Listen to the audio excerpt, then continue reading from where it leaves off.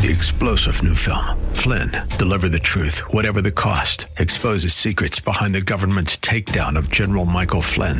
Flynn knew what the intel world had been up to. He ordered the first audit of the use of contractors. This set off alarm bells. He told the truth. He was the most dangerous person for Donald Trump to hire. They had to get rid of Flynn. Flynn, deliver the truth, whatever the cost. Available now. Watch it today. Go to salemnow.com. salemnow.com. Check out Monorail.com, America's affordable investment app, made for conservatives who want to keep their hard-earned money with companies that share their value. Download the Monorail app today. Join Monorail.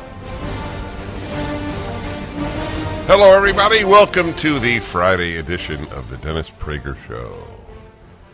The weeks go by fast. And indeed, we are about to enter next week, March. And my feelings about the years are justified. January and February pass by extremely quickly. Kansas rights bill angers left with its definition of woman. Let's see, Washington Times. Legislators in red states are determined this year to do what Supreme Court Justice Ketanji Brown Jackson could not do. Provide a definition of the word woman. Do you realize if somebody had a time machine in just 10 years ago, and they could read what I just read to you, they had somehow been able to use their time machine to come to the future in 2023 from 2013, let alone 1913. And they would read this headline. Legislators in Republican states are determined to do what Supreme Court Justice Ketanji Brown Jackson could not do. Provide a definition of the word woman. This is the definition of chaos. I wish I could get into a left-wing mind for a day. I do. I'm not being cute. I mean that sincerely. I would like to know what is the animating impulse of denying that there are two sexes. What animates that? If you have a theory on that, I'd be curious. I mean, a very serious theory. You may know people in your family, for example. The odds are it's not among friends, because we tend to choose friends, and of course we don't choose family. So you may simply have people in your life whom you did not choose, i.e. family, who think this way. What is the animating impulse? By the way, you may not know, and they may not know. Not everybody knows why they do or think or feel something. That's the reason for psychoanalysis as opposed to just regular psychotherapy. Psychoanalysis is an extremely involved process of years duration, about 3 or 4 times a week, to try to really get to the core of what animates you, the individual undergoing psychoanalysis. Indeed, it's true for psychotherapy too. If you know what animates you and you're not a happy person, or let me begin the other way, you're not a happy person, and then you find out what animates you, the theory goes, you might be able to uncover the roots of your psychological problems. It's not easy to know what animates a person. For an outsider, or even, quote-unquote, the insider, the person, him or herself. What this does is simply codify in the law the definition of sex. State Senator Renee Erickson, a Republican, told the Washington Times. There is no definition. Isn't that an amazing thing?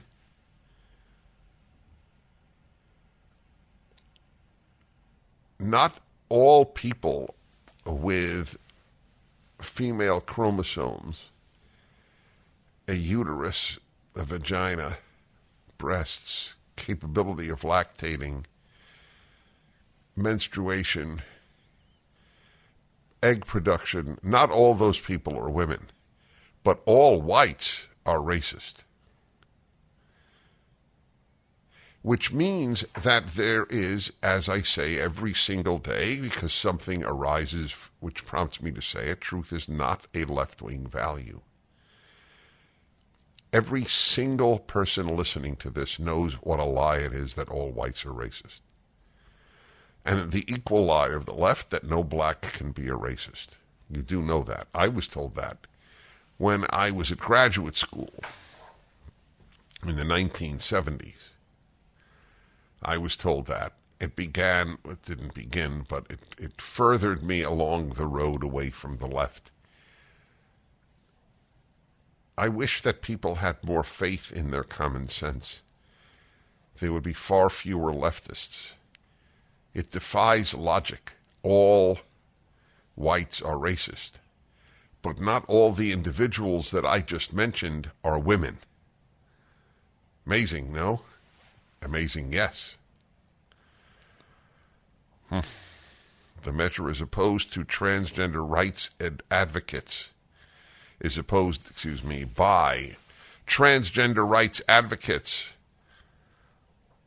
Although Ms. Erickson stressed that it does not deal with gender identity, it simply says that in existing statute or law, where there is a definition of sex, it means biological male and female as determined at birth. That's very factual. It's very objective. That's amazing that this is controversial. What prompts people to think otherwise? That's one of the great... Partially, I'll tell you, think aloud. What prompts people to think otherwise? Well, the average person who thinks otherwise, I believe, does so at least in part to be part of the moral mass of people. The desire to think well of oneself morally is apparently very deep. Theoretically, it's a very good thing, because then you would pursue behaviors and speech that comported with that of a moral individual. However, since even the worst people tend to think they're moral, thinking that you are moral is no indication at all of whether you are or not.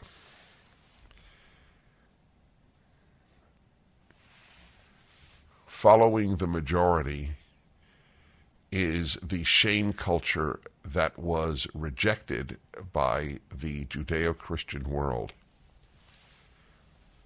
Reading this book, as I've mentioned now on a number of occasions, I think it's titled The Weird People. The weird are the products of the Judeo-Christian world. And the author, I think, is an atheist. He's a professor of evolutionary biology at Harvard. But the whole world thought in terms of shame. Much of the world still does. The left does. They don't ask, is it right? They asked, is it shameful to hold a position? As I have said so many times, we are not moving forward to a post-Judeo-Christian world. We are moving backward to a pre-Judeo world. We are re-entering pagan life. which is actually not something that disturbs the left, because if it's an alternative to the West, it must be good. Hence the new oaths that doctors take at University of Minnesota Medical School and Columbia University, its medical school, wherein they take an oath to learn from indigenous medicine. Would they themselves be treated solely by an indigenous practitioner of medicine? This is no knock on the indigenous. It's a knock on them, on the people who take this oath at medical schools. Anyway, it's very controversial to define a woman as the documentary What is a Woman So revealed. There is nothing too absurd for a massive number of people to say and thereby draw in a large number of people. Every day when I pass a mirror, I still can't believe it. It's me! I'm looking back at myself. I never thought I'd be this fit again, but 42 pounds ago, I decided to take control of my health. And with the help of my PhD weight loss and nutrition, I'm so glad I did. The program is simple. Dr. Ashley Lucas and her amazing team customize a plan for your body to make it simple. They even provide 80% of your food at no additional cost. They treat your entire person as one. Dr. Ashley believes that all change starts with the mind. She'll help you to change your behavior when it comes to food and think differently about food so you'll never gain the weight back. Give them a call right now at 864-644-1900 and they can answer all your questions. If I can do it, you can do it. Here's an interesting piece that I have been mulling over for a while. It's from The Week. Why U.S. teens aren't getting their driver's licenses. As it notes, getting a driver's license used to be a sign of burgeoning independence for America's teens. This may not be the case anymore. The Washington Post reports that 16 and 17-year-olds are driving much less than their predecessors. Unlike previous generations, they don't see cars as a ticket to freedom or a crucial life milestone. And that reluctance to get behind the wheel is lasting into young adulthood. Just 80% of adults in their early 20s had their licenses in 2020, down 10% from 1997. The trend has drawn some consternation from their elders. The real reason teens aren't driving, The Atlantic's Tom Nichols writes, is because they're not growing up and because you'll drive them anywhere they need to go. What do you think the reason is? And do you find this true in your family? I have said on a number of occasions, but I don't know if I've said it on the radio. I certainly said it in private. If I were to have a Statue of Liberty in front of my home, it would not show Lady Liberty. It would show a rental car. That is what I identify with liberty, the rental car. I have for all of my life. I go to a city and I'm not picked up. I don't want to be picked up. I don't want to be picked up by a member of the community inviting me, as wonderful as these people almost always are. And I don't want to be picked up by an Uber or another professional driver, as wonderful as these people are, and they are. I want to be free as a bird. People offer you these things when you travel. I have been offered these things since my earliest speeches in my 20s. I'll tell you exactly how it happened that I started renting a car. So I began lecturing at the age of 21. My entire adult life, I've been in public. And a community would invite me, and they would say, "Oh, wonderful, member of the community is going to pick you up. It'll be a guy wearing a red tie," whatever it is. And, this was before cell phones, so there was no number to call. You had to look for the person. And they pretty much knew what I looked like. And I do stick out. I'm 6'4", and I was 6'4" then, too. So that helped. But I realized after about the 5th time I was picked up that I did as much work in the car as I did at the speech. Basically, they were asking for another speech, which is completely understandable. This is no knock on these people. So they would ask me questions, and I would, of course, provide answers to the best of my ability, or they would engage in small talk. So, what's your family like? And I would ask, what is your family like? And what is life like here? And all sorts of questions. And then I realized, I'm doing a lot of work being driven from the airport to the hotel. I'd rather be on my own. And that's when I began renting cars. Mind you, at that time, renting the car was basically the same price as the money I was getting to give a speech. So I was sort of paying all of my speech money on a rental car. I didn't care. And to this day, I associate it with freedom.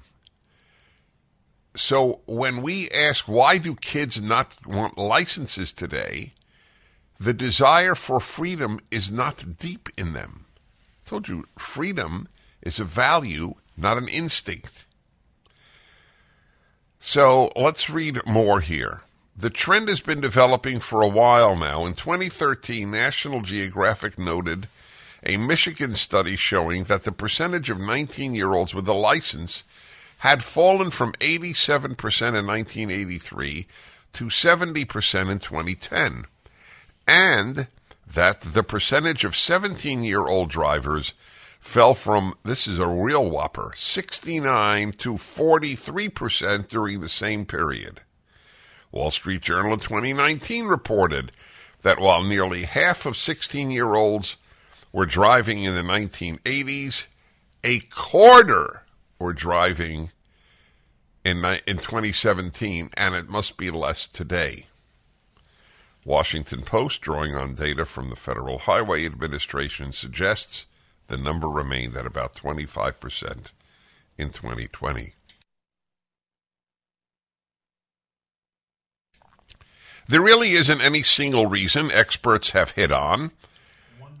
The 2013 Michigan study surveyed young adults and found a wide range of reasons they weren't getting licenses. Respondents said they were too busy, or that driving was too expensive, or that they preferred other forms of transportation. And so they deal with the issue that, things add up when you get a car, but it didn't mean you got a car if you got a license. You might be able to drive one of your parents' cars, presuming they had two cars, for example, or whatever. The percentage of teen drivers was inversely related. Are you ready? This is big. Inversely related to the proportion of Internet users. Now we may be hitting on something. We continue. COVIDTaxRelief.org got a small retail business almost $80,000. COVIDTaxRelief.org got a manufacturing business nearly $250,000. And COVIDTaxRelief.org just got a large distribution business almost $900,000. If you run a business, church, or nonprofit and paid your employees through all or part of the pandemic, you could qualify for up to $26,000 per employee through the government's CARES Act. But beware of clickbait or pay-up-front companies that make you do the work and take a huge percentage of your refund. COVIDTaxRelief.org receives a low, reasonable commission only after you receive your refund. And with 300 CPAs and tax experts, no one is better at getting you the maximum benefit than COVIDTaxRelief.org. Visit COVIDTaxRelief.org now because this plan expires soon. That's COVIDTaxRelief.org, COVIDTaxRelief.org. Refund examples are not a guarantee and not all businesses qualify. Hello. So kids are not getting licenses to drive like they used to. And it is a phenomenon worth analyzing. Here's another reason offered. The University of Michigan's Michael Sivak said the percentage of teen drivers, quote, was inversely related to the proportion of Internet users. The more on the Internet, the fewer the licenses. At that point, at least, kids just weren't getting away from their screens to hang out with their friends. Quote, virtual contact through electronic means reduces the need for actual contact. It's worth pointing out here, writes the article in The Week, that while a number of news stories in recent years have suggested that social media are responsible for the trend, they don't often cite any research or studies proving the point. But it's also true, as the Washington Post points out, that Gen Zers have the ability to do things online, hang out with friends, take classes, play games, which used to be available only in person, unquote. And when they do need to be there, app-driven services like Uber and Lyft often provide the ride. Finally, for some observers, the trend seems related to the broader tendency of young Americans to delay major life milestones, like getting married and buying a home. But it may simply presage a broader shift away from driving. A 2021 overview in the journal Transportation Research found that millennials, the first generation to take its time getting a license, still drove fewer miles than Gen Xers and baby boomers long after they had reached adulthood. Yes. Angie in Louisville, Kentucky. Hello. Hi, how are you doing, Dennis? Thank you for taking my call. Thank you. I called as soon as I heard you starting to talk about this topic because I think it's a delay of responsibility that they don't want, and I do equate driving with freedom. I remember when my son, who is now 25, when he was in high school, I had no problems with his older sister. She drove. She couldn't wait to drive. But I had to absolutely force him to take his driver's test and to drive. And he has a friend who just turned 25 about a month ago and only got his license then, still had not driven. And I knew at the time when my son was kind of trying to delay this and put it off, I just instinctively thought, you got to do this for a second. There's a much greater reason besides just that you need to drive. There's a psychological aversion to that and having to take responsibility for yourself and for others when you're driving and the freedom that gives you. Well, there's a lot of responsibility that comes with that freedom. And that, I think, it was the underlying issue of why he wanted to delay it and certainly why his friend delayed it for so long. Well, that makes a lot of sense. I thank you for that. Yes, what she said, what the article said.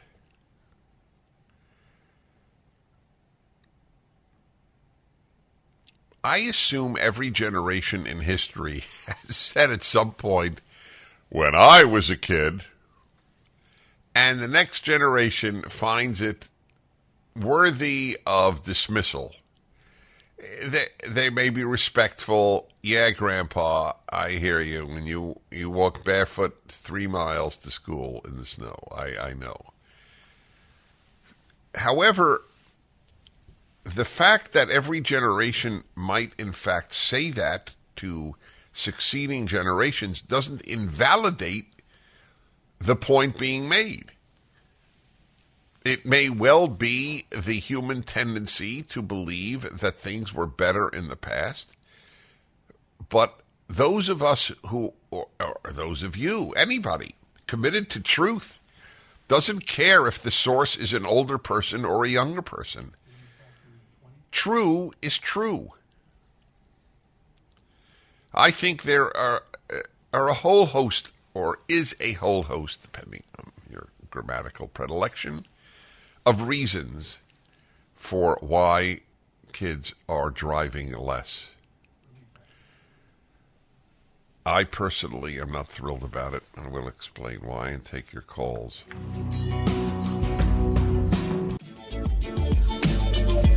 So,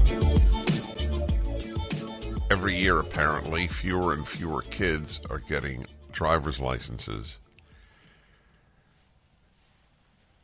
Whatever your theory, you have to admit it's a significant piece of data. Given the role driving played since the invention of the car in young Americans' lives, what has happened? And I think that there are a lot of answers. I think part of it is not wanting to grow up. Getting into a car and driving somewhere on your own is an act of independence. Independence in our society is a form of getting into adulthood. Now, others will say, that's ridiculous. I'm formulating their response as I speak to you. That's ridiculous. They know that the car pollutes. They know that they can get around with public transportation, or they can bicycle, or their parents will take them where they need to go, or they could just call Uber. And where is there to go? They're not going to go to the mall like they used to. They're not visiting friends. They can text them or follow them on Instagram. That's the theory. Let's see here. Encino, California, and Ellie, hello. Hi, Dennis. Thank you for taking my call. While I agree with the phones being a problem, I think there's a deeper issue here with not wanting to go out and drive. I think our teens are limited in their desire to explore. My daughter is not curious about visiting other countries either, traveling.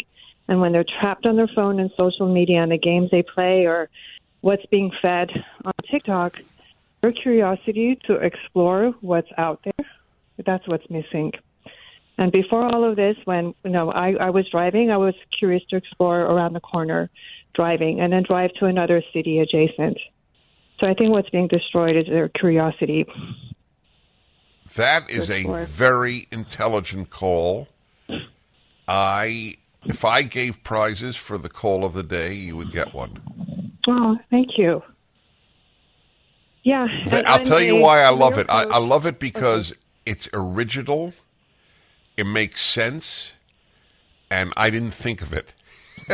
No, thank you. It's a compliment coming from you, but I'm a career coach, and students that I see to select their majors and develop, their curiosity for the world of work, it's affecting that too. So it ultimately affects so many parts of their life. Well, what got to me about what you said is that it's a very interesting point. I'd love to see if we could prove your point. I believe you're right, and I would love to see evidence They don't even want to see other countries. That's what did it for me. Yeah, it made me sad. My younger daughter. That's right. Well, you saw it in your daughter. That's pretty powerful evidence. So if I were to ask, or better, you were to ask, but either of us, what's her name? Sophia. Sophia? Okay. So Sophia, when my generation was your age, the biggest thrill for so many of us was, wow, I could go to Europe, I could go to Asia, or more exotically, so to speak, go to Africa. Why is that not a factor in your fantasy world? What would she say? She says, I don't know. I showed her, I'm from Iran. I showed her videos of an area called Darband that is so unique and different. And I said, Sophia, if things change in Iran, this is where I'll take you. And she looked at it for a few minutes. Okay, Mom, maybe. And she walked away. Wow. Does she speak Farsi? A little bit.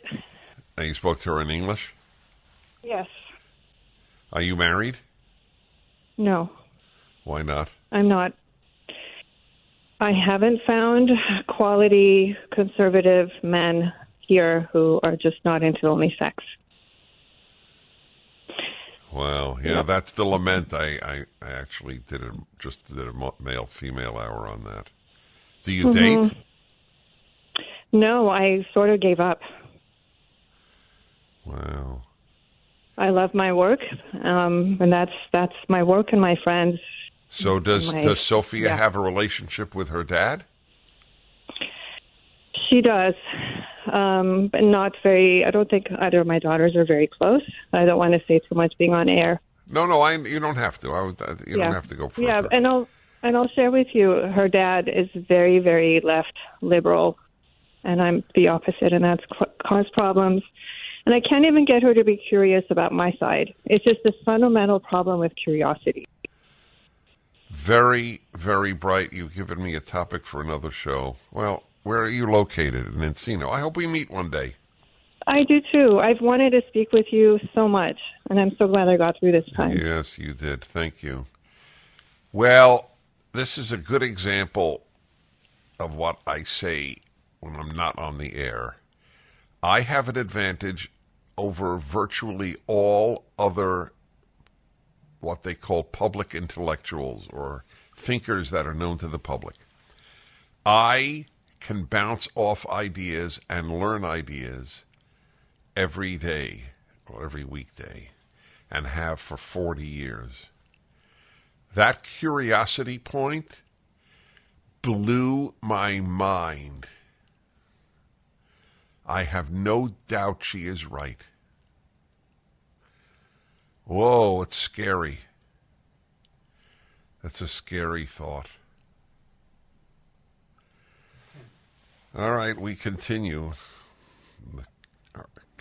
That's right, curiosity.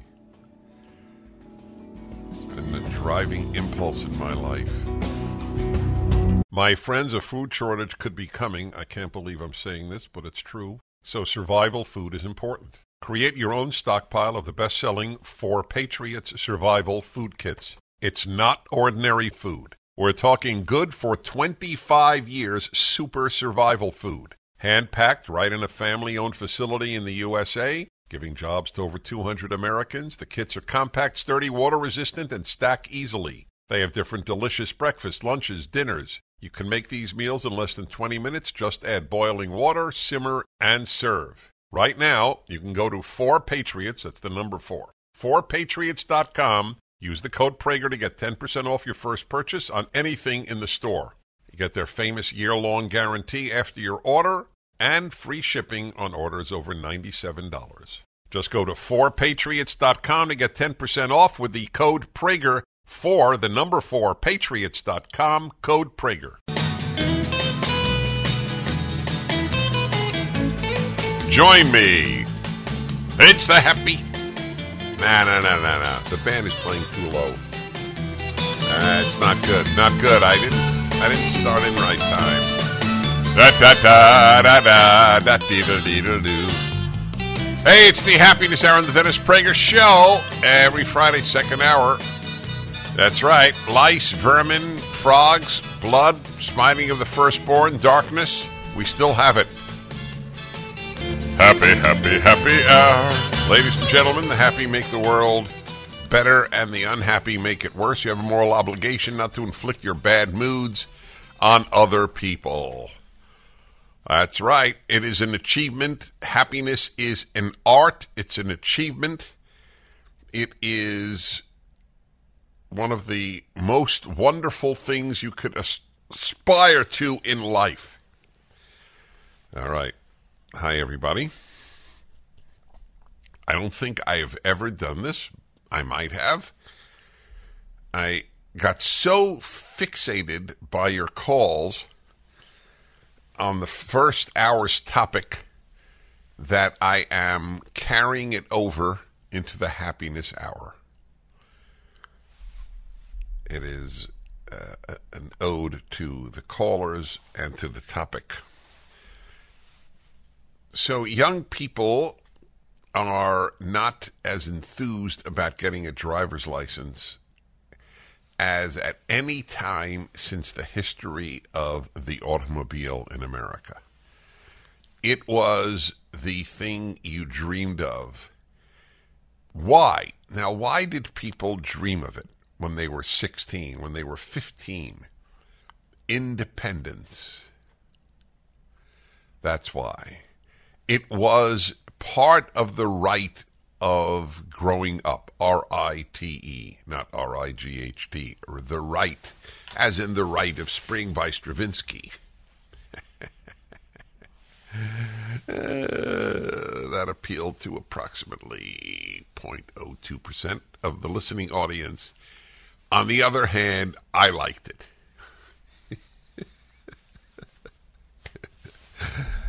And Mike liked it.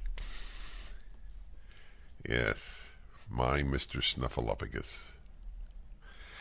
My friends, there was a call last hour by a woman in her 50s that was really so powerful. I can't get it out of my mind.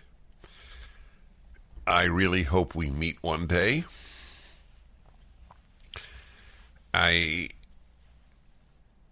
am carrying over that call and this topic to the happiness hour. Not because of the car specifically, but because of what it represents. That's the word. What does it represent? And her take, based on her own daughters, or at least one daughter, is a lack of curiosity. So here's an interesting question, one of many. Doesn't curiosity increase your happiness? And the answer is, I don't know. In other words, can you lead a dull life and be happy? What do you guys say to that? Can you lead a dull life and be happy? See, the question is one that I don't have a definitive answer to. Is a deep life and a happy life, are they connected? Do you get happier the deeper you get? I tend to think so, but I'm not certain, because I am deep. It's not a compliment. It's this notion of you can't be objective about your good and your bad traits is absurd. You may not agree with me on any given subject, but I think I qualify for the adjective deep, because I'm preoccupied with deep subjects and leading a deep life. And it has massively contributed to my happiness. But I have to believe. Remember, I don't know if you remember Woody Allen's phenomenal early movies, like Manhattan and Annie. What was it? Annie. What was the with Annie in it? Let's see, Manhattan. Woody Allen. One of his early movies. Anyway, there was a famous scene in one of his early movies. He's in line at a movie theater, and he he approaches a couple, and he says, "So you seem happy. What is your secret?" And they said, "We're shallow." And I was thinking, that's a great scene. I mean, for those of you who have curiosity about life, and the woman who called, I think her name was Ellie, the woman who called and said her daughter was not curious noted something which really hit me hard. Not only did her daughter not particularly want a car or a driver's license, she had no real interest in going to other countries. So I wonder, do you find that... Annie Hall, thank you, that is correct, yes. Did you see that? No, but I think I'm going to do it this weekend. Yes, you should see it this weekend. It's Woody Allen and Diane Keaton. Yes, Woody Allen and Diane Keaton. I mean, his early movies were brilliant. They were brilliant. I thought a lot of his movies were, to be honest. I think he's gotten a bum rap in life. And I certainly am not ideologically a kindred spirit. You're going to put a direct line in my IM? A direct line to what? Oh, you have the quote from the movie? God, I tell you, when Sean works, he really does a good job. So was I close? Yes, I did. I'm very shallow and empty, and I have no ideas, and nothing interesting to say. This couple off the street. All right, I got it. Shallow was the key word. So, is this generation sabotaging its happiness on the altar of the phone? That curiosity seems not to extend much further than the happenings on Instagram, TikTok, etc. I do worry about it.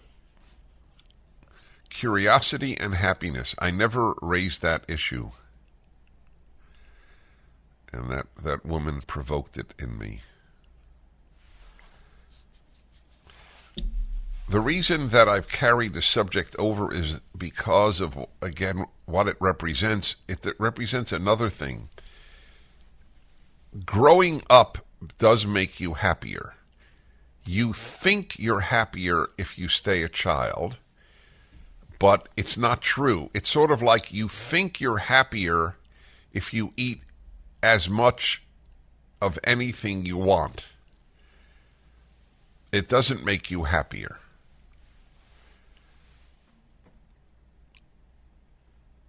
Listening to your nature is not a great vehicle to happiness. Maybe it's instinctive not to want to grow up, I don't know. But wanting to grow up is one of the great features of a happy or happier youth. Okay, let's get more of your theories. Richard in Louisville, Kentucky, hello. Hello, Dennis. Thanks for taking my call. Today is Louisville Day. Hi. How are you? Good, thank you. So my theory is, and I can give you an anecdote, that kids today, and not to be, cliche about it, but tend to be a little more lazy, I would say. And the number one thing when I was growing up, I'm in my 50s, you wanted to get a car so you could get to your job. You wanted to work. And that's a big problem in the country today is people, you go almost anywhere and no one can fill in jobs because they can't get young people to work. Yeah, that's a very important point, and I have another reason they wanted a car coming up. Just when you thought it couldn't get any better, Mike Lindell with MyPillow is launching the MyPillow 2.0. When Mike invented MyPillow, it had everything you could ever want in a pillow. Now, nearly 20 years later, he discovered a new technology that makes it even better. The MyPillow 2.0 has the patented adjustable fill of the original MyPillow, and now with a brand new fabric that is made with a temperature-regulating thread. The MyPillow 2.0 is the softest, smoothest, and coolest pillow you'll ever own. For my listeners, the MyPillow 2.0 is buy one, get one free offer with promo code Prager.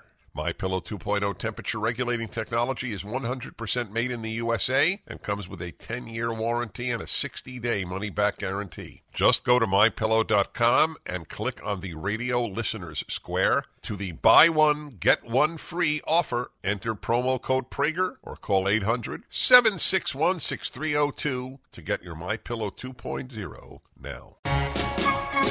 That's the happy organ, if I'm not mistaken. No comment.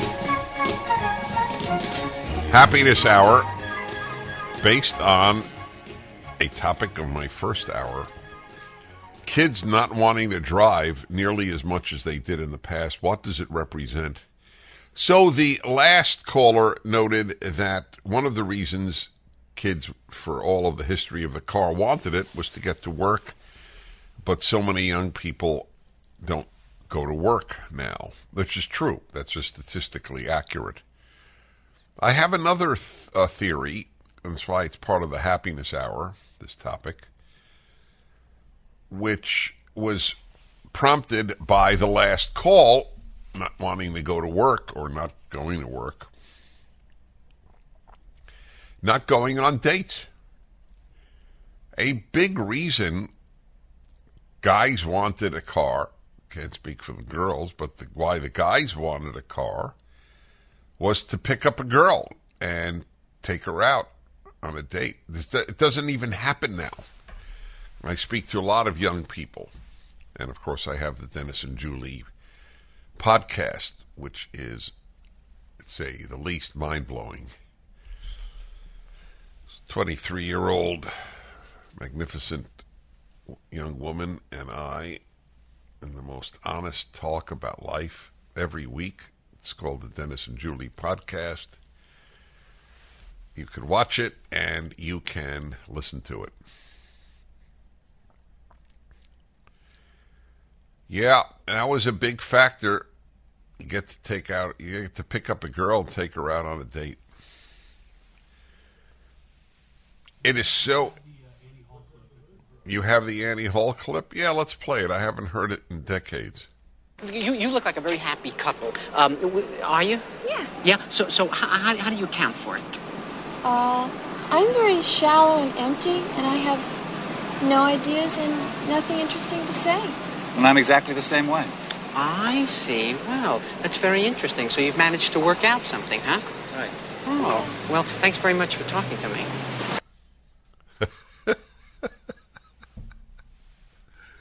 Amazing after all these years that I had remembered that scene.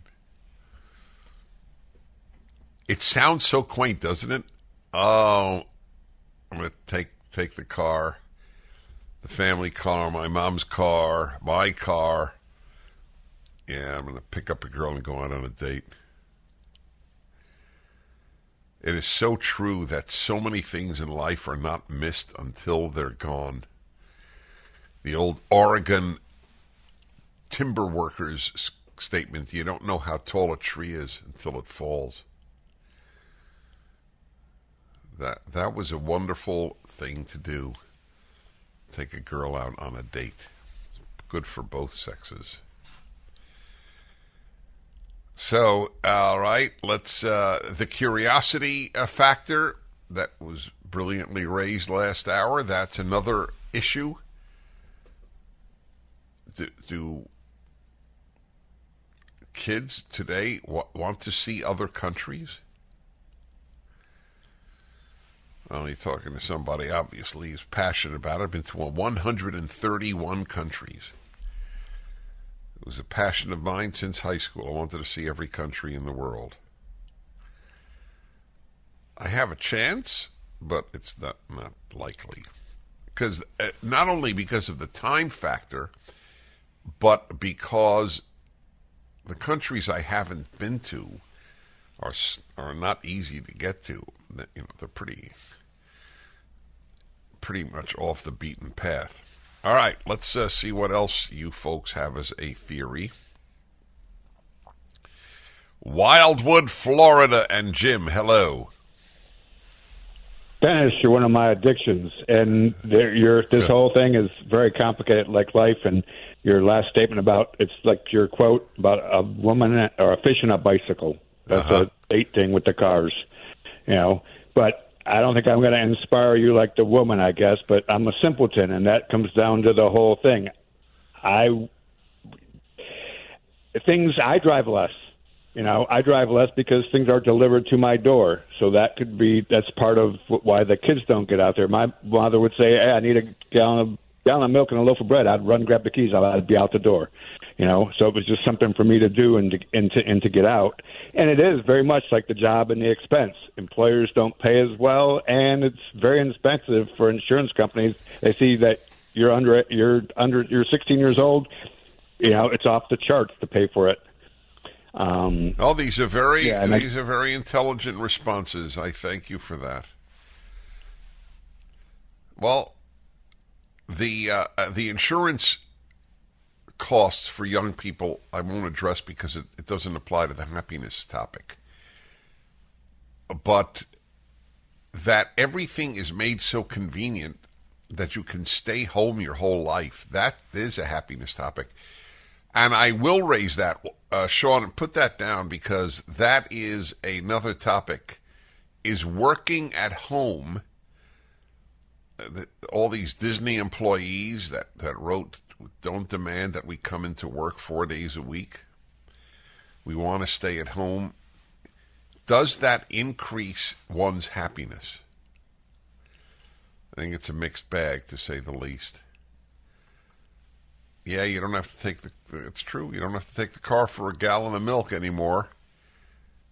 Although I'm not sure. A gallon of milk, no, who's going to drop off a gallon of milk? But I understood his point.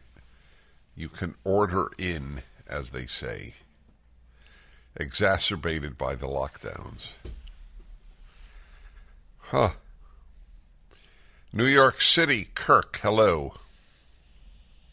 Hi, Dennis. It's always good to speak to you. Excuse me, I'm a little under the weather.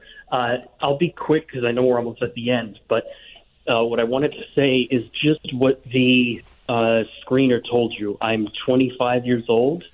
I am visually impaired, and to add insult to injury, I'm like one line away from what's required for a driver's license on the chart. But I would do anything for the independence and the freedom to be able to drive and have a car and whatnot, and that's why I'm in the city. I do enjoy traveling, though. That hasn't been taken away from me.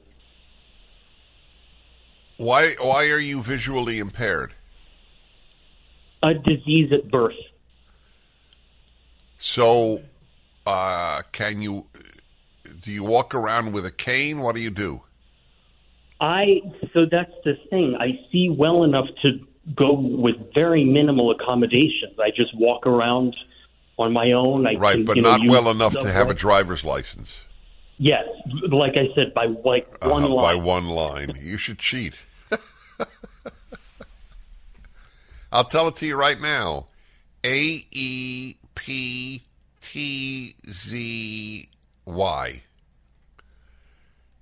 And I'm not even looking at it.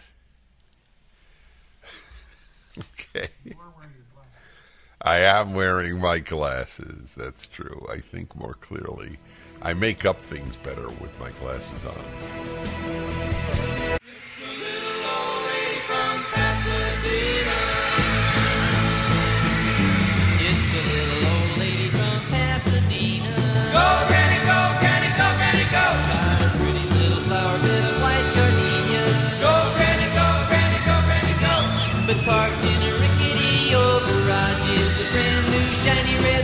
shotgun. And everyone's in there, nobody needs. Happiness Hour on the Dennis Prager Show, second hour every Friday. And it's a carryover from the last hour, why so many fewer kids want driver's licenses than in the past. I mean, the past since the invention of the automobile, basically. So it's a first, and so many reasons have been given. My favorite being the one where the mom who called in attached her daughter's lack of wanting a license to lack of wanting to travel to foreign countries. And that meaning a lack of curiosity. I'm not speaking about her, this woman's daughter, but in general, I see a deadening. I thought it was already happening in my generation. There is a deadening of the spirit of joy. I didn't think to attach it, but it's attached to almost everything in my way of thinking. I think that the death or the dying of religion and patriotism have had a deadening effect. If you see movies from the 1930s about America and the joy of July 4th, there was a joie de vivre. You know, 100 years ago was the Roaring Twenties, and now we have the Dead Twenties, the opposite of Roaring Twenties. The deadened, the frightened 20s. It was the Roaring 20s and now the frightened 20s. The association of the car with all of these independence-giving things. All right. Chicago. Was I on with anybody? No. So I am free to choose any call. Chicago, Illinois. Donald, hello. Hi there. Thanks for having me. Yes, sir. I don't disagree with anything that's been said so far. In fact, I think that your insights and the callers' insights so far have been illuminating. But I just wanted to emphasize one thing and then draw a little bit of a conclusion on it. And it's the emergence of some of this technology that allows people to traverse around using apps like Uber and whatever different ride-sharing, things like that. But it's contributing to a thing that, a lot of people have been noticing, which is like that in the future you'll own nothing concept. And the frightening conclusion from that is that when you don't own anything, then the person that does own the things makes the rules. So, imagine how conservative speech is limited on social media, Twitter, and all of that, and apply it to everything. Apply it to, your mode of transportation. And that's kind of where I went when I heard this topic.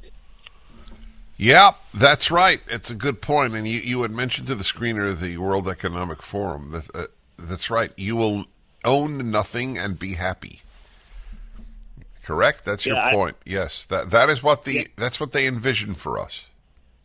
Yeah, and I'd be very curious to know if there's similar findings that you're talking about with people not getting driver's license, with young people and not buying homes. I think that would go hand in hand with yes, it well. Would. You're entirely right. It's a great call. I thank you. Well, he should know he's 34 years old. That's true. They don't buy homes either. That's a very good point. And if you bought a home, you certainly bought a car. Is it lack of curiosity or no desire for independence? No desire for independence and lack of curiosity. They're not mutually exclusive, but they're not mutually dependent. Yes. It was taken for granted when I was a kid. You just aspired to being a grown-up. I'll give you an example that will strike any of you under 50 as almost incredible. Under 50, no, not even under 30. They used to sell bubblegum cigarettes. Now, why would they do that? They did it because kids identified smoking cigarettes with being an adult. They wanted to be adults. They wanted to look like adults.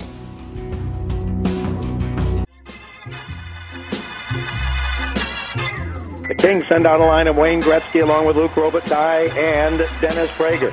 Gretzky wins the faceoff. He gives it to Robitaille. Robitaille gives it to Dennis Prager. Here's Prager to center ice with Gretzky. 2-on-1 break. Gretzky back to Prager. He stumbles and falls.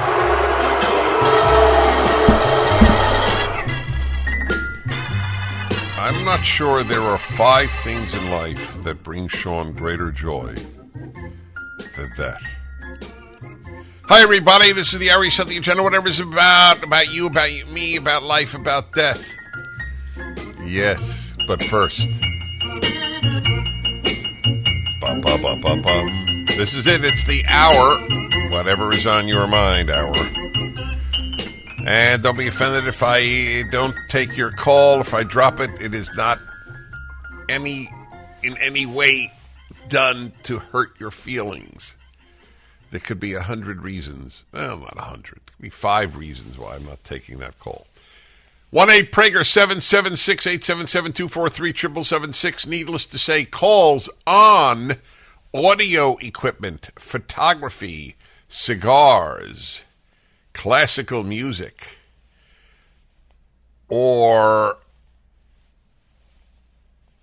it's a 5th one. Oh. It's painful. Fountain pens. All of those are particularly welcome on this hour, whatever is on your mind hour. Okay, let's see here. We go to Los Angeles, the city that was once of angels, and Eddie. Hello, Eddie. Hi, Dennis. Hi. I'm a huge fan. Thank you. At the very beginning of the pandemic, you said that lockdowns would cause mass destruction, but you didn't know at the time that they would save any lives at all. And I mean, and was that approach to decision making from the Bible? No, I can't claim that it is. I read enough very early on to realize that the price being paid by lockdowns would be great and probably greater than any savings of life. And I had Sweden from a very early age as my test case because they didn't lock down. And I think you said that before Sweden decided not to lock down. And it was just one of those things I heard you say once, and you didn't repeat it like you often do, with good ideas. But I just thought it was brilliant. I mean, because it turned out that was the right approach. Yeah. Well, thank you for noting it. It means a lot to me that you noted. It's not for ego reasons. I have my ego in check. I'm a very normal guy.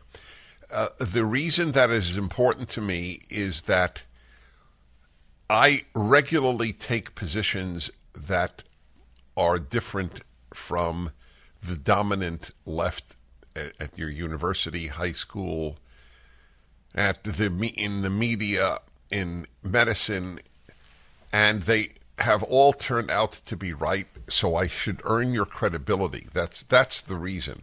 And the opposition, like the American Medical Association, should earn your scorn.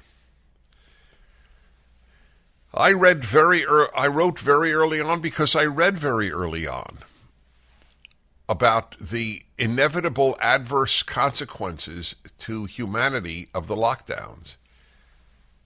And it struck me that unless you had such a lockdown that people would be never allowed out of their houses, which is what they tried in China, and it didn't work.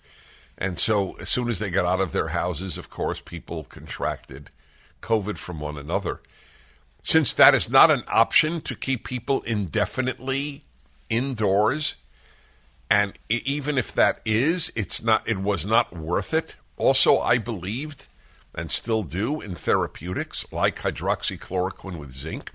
The fact that the New York Times mocks people who advocate ivermectin, for example, as a horse dewormer and only a horse dewormer, only reinforces my belief that it's probably true, because whenever there's a controversial subject, the New York Times is always wrong. It's not always wrong in every article, because it doesn't have an article always on a controversial subject.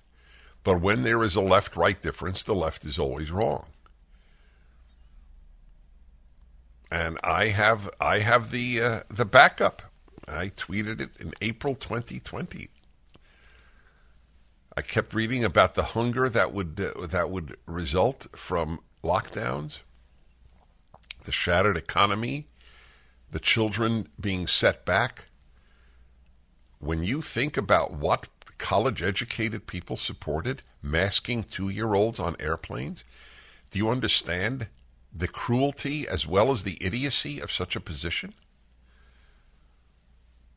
My heart broke for families that had to travel. How do you keep a mask on a 2-year-old? Anyway, none of you, only the people who work with me saw my great new invention, the Yarmulke mask. Should I put one on, gentlemen? Because some people can watch me right now, right? At the Salem News Channel, is that where you can see the show? I am about to put on my famous Yarmulke mask, because I always have one with me. And here we go, ladies and gentlemen. The Dennis Prager invention from COVID. There you go. Now, you can hear it's muffled. I am behind a serious piece of cloth here. And the joke is, you could pretty much get away with it. Am I right? You're cracking up, guys, but you got to admit, it's effective.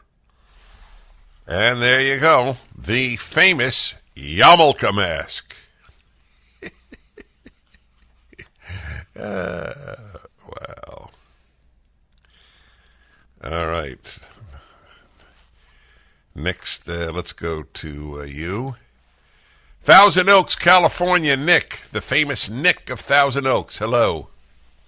Yes, sir. Dennis. Yes. I belong to a church that does not recommend its members vote. And it also, they make an exception for local issues like PTA, school bond, trash hauling, sewage disposal, but not on the issues that are facing the nation. And one of their supporting reasons is that it will bring division into the church. It will people's political opinions will differ, and it'll cause conflict, and we're to remain united. And I've been speaking out somewhat against that. I think that in this country, which was founded on principles of rights coming from God, and that the nation required a moral, principled, and informed citizenry to direct its course, I was stunned when a couple of weeks ago you said that in your synagogue you do not discuss politics. And if that's appropriate, and I'm bringing in division into the church by bringing up these issues, they say it's okay to sigh and cry about the abominations in the land, but we can't do anything about it to discuss it. Well, all right, there are two separate issues that they're completely unrelated. Whether or not you vote and whether or not you use the pulpit as a priest, minister, or rabbi to discuss politics. The advocacy of people not voting is incredible to me. I on what grounds would they do that? And well, as regards division, the world, not... yeah. Well, no, I don't know. Well, I don't know. that's an excuse not to be morally involved. I think it brings shame on one's religion not to be morally involved in the crises of the time. Well, everything has been politicized, and yes, you're right. It's very need to be tough. So, speaking all out right, on what's going on. Right. So look, there. I have run Yom Kippur Rosh Hashanah services for 15 years, and some of them are now available to be viewed, actually. Whatever your religion or none, I promise you'll be deeply moved. And that service is a sort of refuge for people leaving left-wing rabbis and, to a lesser extent, left-wing priests or pastors. So I wanted them to have a quote-unquote, ironically, I'm using it, safe space. I believe that if I talk, in that case, Judaism properly, people will draw the appropriate conclusions.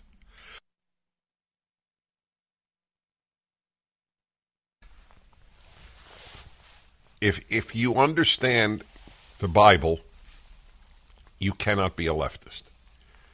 You have to pervert the Bible to be a leftist.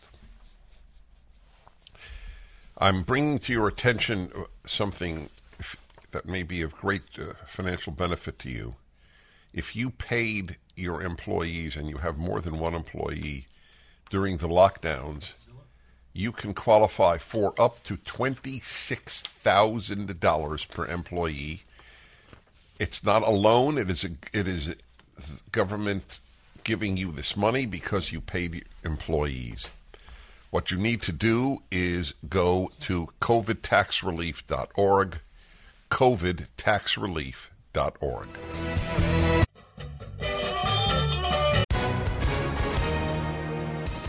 Hi, everyone. If you've been injured in an accident that was not your fault, listen up. We have legal professionals standing by to answer your questions for free. Call now and find out if you have a case and how much it's potentially worth. Call 800-702-5400. I'm here with spokesman John Wolf. So, John, tell everyone listening who should call right now. Well, Maria, first off, thank you for having me here. It's always nice to answer the listeners' questions. Now, as far as who should call in, anyone who's been injured in an accident and think you deserve compensation, give us a call right now. 800-702-5400. You'll find out if you have a case and how much it's potentially worth. Thanks, John. You heard it, folks. Take advantage of this opportunity and call now. 800-702-5400. Advertisement sponsored by Legal Help Center. May not be available in all states. Well, hello, everybody. This is the hour we set the agenda, whatever's on your mind. Dennis Prager here. And let's see, does anybody differ with me here? Some might. Not always clear. Tallahassee, Florida. Tim, hello. Hey, Dennis. I have to hand it to you. You were right about masks. The Cochrane database is authoritative and scientific, and it showed they didn't do very much. But you're not consistent, because the Cochrane database in December said the vaccine is safe and effective, and the Cochrane database in July said ivermectin is worthless. So I'll give it to you that you were right about masks, but using your standard, you're wrong about ivermectin and the vaccine. Okay, your objection makes sense, but I still hold to my position, because I don't believe that all the doctors who used ivermectin were lying. And that's what one would have to say. So that's what my basis. I don't have the scientific knowledge to know whether ivermectin works or not. I believe the doctors that I spoke to, however, enough that I took ivermectin. See, the difference, however, between ivermectin and masks is a very, very, very, very, very, very, very important one. Masks do damage. Ivermectin does not. At its worst, ivermectin is useless. At its worst, masks are horrible. The price paid by society for people wearing masks is the same as the price that Muslim societies pay for women wearing masks. That's a big price. It is not a harmless thing, a mask. It is socially, utterly destructive. It ruins children's ability to read faces at the age in which they can read a face. So if I'm wrong about ivermectin, doesn't mean a damn thing. But if you are wrong about ivermectin, you're killing people. Whoa, that's a biggie. So as regards vaccines, I'm with Denmark. If you're under 50, you're an idiot if you take it. And if you give it to your child, you are a true fool. So I'm happy you called, and I have my response. The one more thing, I don't know if it was Cochrane, but so many now studies have shown that it is better to have built up antibodies having had COVID than build them up having had the mRNA so-called vaccine. I'm glad I took your call. I thank you. All right, let's see here. St. Paul, Minnesota, and Dan. Hello, Dan. Yeah, hi, Dennis. Thanks for taking my call. Thank I know you were you. talking about, I know last week I think you were talking about loving your enemies, and I don't know if you came to a conclusion, but I think your point was that we really shouldn't love our enemies. Oh, no. It questioning- depends who your enemy is.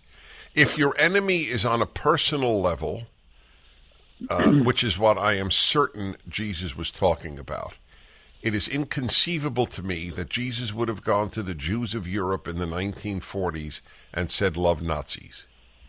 Do you believe he would have? Well, I think he would have said love them in the sense of doing good things to them and wanting them to turn from their evil ways. Not in the sense of being, buddies with them or condoning what they're doing, but in the sense of doing good to them. Like Proverbs says, if your enemy is hungry, give them food. Mm-hmm. So you would have fed a Nazi in World War II, based on Jesus. I would have. Well, not based on Jesus, based on Proverbs. Because Proverbs says, if your enemy is hungry... You think that whoever wrote Proverbs, whether it was King David, King Solomon, or somebody else, you think that person, and I'm not being cute, I want to just understand your thinking. You believe they would have said, if you see a Nazi soldier, feed him. Right, and in so doing, you're burning, you're heaping burning coals on his head, hoping to change their heart. I don't understand the heaping burning coals part. Because that's what comes after the proverb that talks about if your enemy is hungry, give him bread. If he's thirsty, give him something to drink. For you will heap burning coals on his head, and the Lord will reward you. That's Proverbs 25:21. So, all right, it's not a proverb I'm familiar with. I totally believe it's there, of course.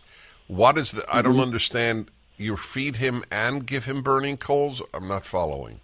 Well, no, in giving him food when he's hungry, even though he's your enemy, by doing this, you will be heaping burning coals on his head in the sense that you will kind of shame him. I see. Okay. Because of what he was doing. Again, I am certain that they mean it in terms of one's personal life.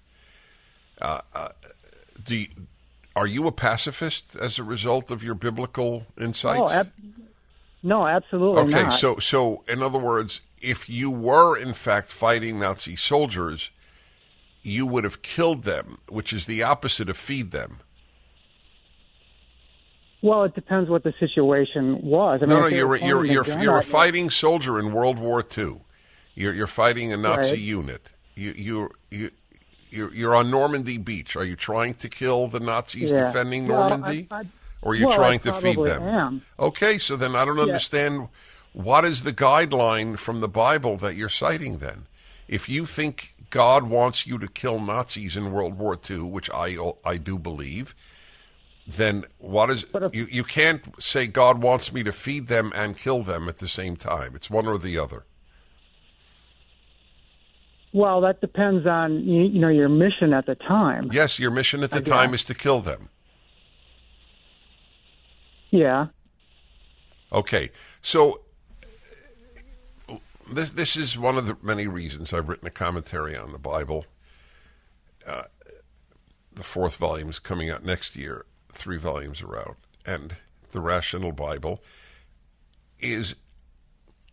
It troubles me when people use biblical verses as a justification for positions that I'm quite convinced God does not want us to take. When Jesus says, love your enemy, as I said, as my first question, would he have said to the Jews in 1940, to his fellow Jews, I might add, let's love the Nazis? I don't think so.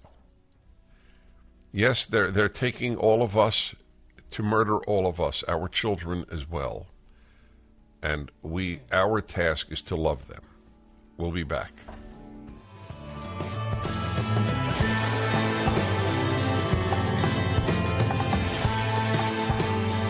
Hi, everybody. Dennis Prager here. Wonderful to be with you.